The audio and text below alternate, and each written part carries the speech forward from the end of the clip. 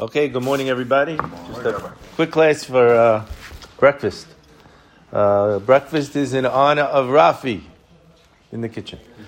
Okay, so we begin this week's parasha. Ve'ata tetzaveh b'nei Israel, and you should command b'nei Israel. Ve'ichu elecha shemen zayitzach, and they should take for you pure olive oil, katit lamaor la'alot ner tamid. So we're going to use that to light the ner continuously. So obviously the first question that comes up in this parasha, it says ve'ata tetzaveh, it doesn't say vadaber Hashem. And I thought something interesting because we're talking about the olive oil. We say that Moshe's name is not in this parasha because we'll see next week's parasha, Moshe says to Hashem, right? What does he say? He says, Mecheni na misifrecha. If you're not going to forgive Bnei Israel, erase me from your book. And we know the word mecheni, the rabbis take mecheni and they say mei Noach. And they compare Moshe Rabbeinu with Noach. It says Noach, when Hashem told him, go in the ark, I'm going to destroy the world. Noach said, okay, fine, I go in the ark. When Hashem told Moshe, I'm going to destroy Bnei Israel, start a new nation from you, he says, no, or destroy me, basically. So Moshe Rabbeinu is a tikkun in essence of Noach. And I think we see a little bit here from the olive oil. Because who goes out from the ark? The dove. And the dove represents Knesset Israel. And the dove comes back and has in its mouth an olive branch, a leaf from the olive. And the dove is in essence saying to Noach, saying, I'd rather have the bitter olive than you feed me. The bitter olive from Hashem rather than you feed me. And here we have Hashem is commanding Bnei Israel, who's like the dove, but not to bring the bitter olive, but to bring the olive oil. And the olive oil is the essence, is the sweet. So the Midrash quotes a pasuk. It talks about the olive tree. Interesting. We say this in Tu B'Shvat. And when we look at the olive, the olive is interesting because in order to get the olive oil out of the olive, what does a person have to do? They have to crush the olive. So if you're going to tell me you're going to compare Bnei Israel to the olive, does it take crushing in order to get us to be who we're supposed to be? And the Midrash tells us something very interesting. It says, based on the Gemara, that the oil that emerges when the olive is crushed existed in its present form from the start. It was previously hidden, but it's now revealed through the removal of this disposable shell in which it was contained. And it compares to Bnei Israel. Each of us has within us this pure olive oil. And what happens sometimes is you have to press us in order for the olive oil to come out. And when you do, the oil that comes out is perfection. It says sometimes we have to be pressed because the essence of us is perfection. And the Rambam, he actually uses this rationale for when a guy is going to divorce his wife. And the Bet Din says to the guy, okay, you have to give your wife the divorce. The problem is, when you give your wife a divorce, it has to be voluntarily. It can't be coerced. But the Bet Din's allowed to beat the guy until he says, I give it voluntarily. So you say, what do you mean? How is that not coerced? Yeah. And Rambam says, because inside, like the olive oil, the guy wants to do the right thing. All of us are pure. But it takes sometimes a little bit of a beating to get the guy to come to what's really pure. The Netivot Shalom, he brings that olive oil differs from other fruits in another way. He says that what comes out of the olive also is good for fuel, a source of light, a source of heat. And he says, Bnei Israel, even when we're filled with averot, in the essence of us is complete and true and pure. And again, he says it's just a matter of bringing us out. We bring also the rabbis that what's the difference between olive oil and other liquids? It says when Bnei Israel tries to mix with the people, what happens? You could shake the dressing. You shake the dressing and it looks like it's all combined. But you put it back on the table, what happens after a while? It completely separates. And what goes to the top? Always the olive oil. The Ketav Sofer explains the analogy. He says that the persecution of Bnei Israel is similar to the beating of the olives in order to release their oil. He says too often, Bnei Israel, we scatter ourselves among the nations, and we become like the nations to the point where we're not recognizable. He says, and then what happens is, the nations then recognize us. You know, it's interesting that we read the Megillah, and the Megillah, we say, look what happened. You have all of these hundreds of years of Nevi'im telling Bnei Israel, you got to repent, you got to do good, you got to do right. And all these Nevi'im, they don't listen to anybody. And what happens? Haman, Achashverosh takes his ring and hands it to Haman, and that transfer of that ring did more for Bnei Israel to do teshuvah than all of the Nevi'im yelling at them for years and years. So sometimes it takes the pressure from above in order for us to realize who we are and to open up who we are.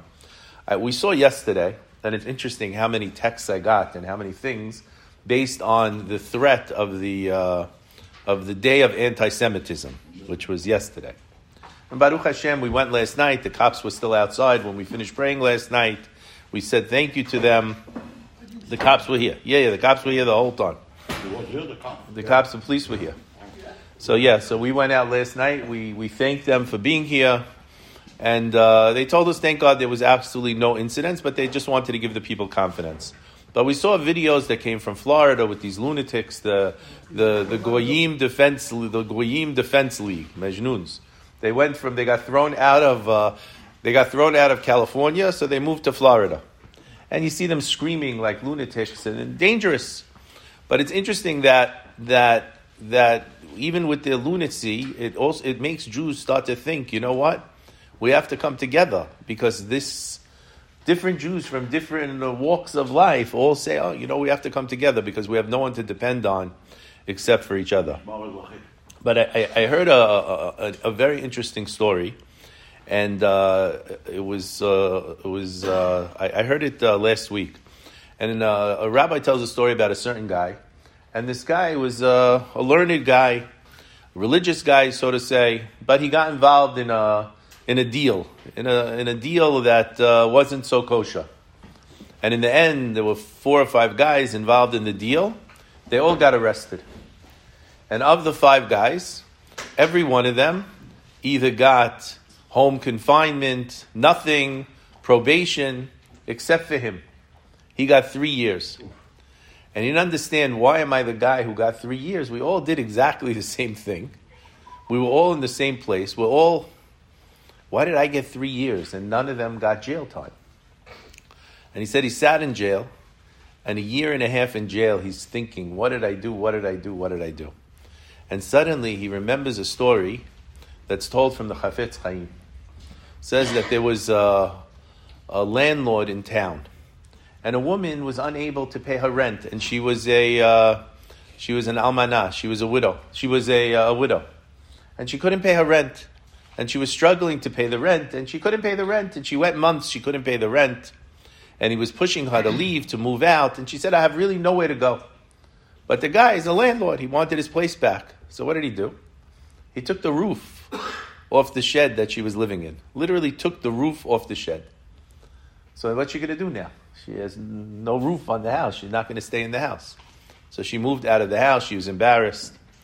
And the Chafetz Chaim said, Hashem's not going to forget. The story is, and the story is often told, 25 years later, this guy is walking down the street of the town, and for whatever reason, he gets attacked by a rabid dog. And he gets bit right there. And now everyone's nervous to come near him because of the rabies that he has.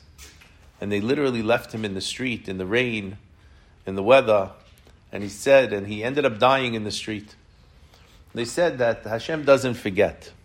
So this guy's sitting in jail, and whatever reason, he remembers the story. And he realizes, I'm a landlord. And I have apartments. And I had an almanah. And she didn't pay the rent. And I was fighting with her for 3 years. And finally, I said, the heck with it. I changed the locks. I took all of her stuff. I put it on the street. I changed the locks and said, tough.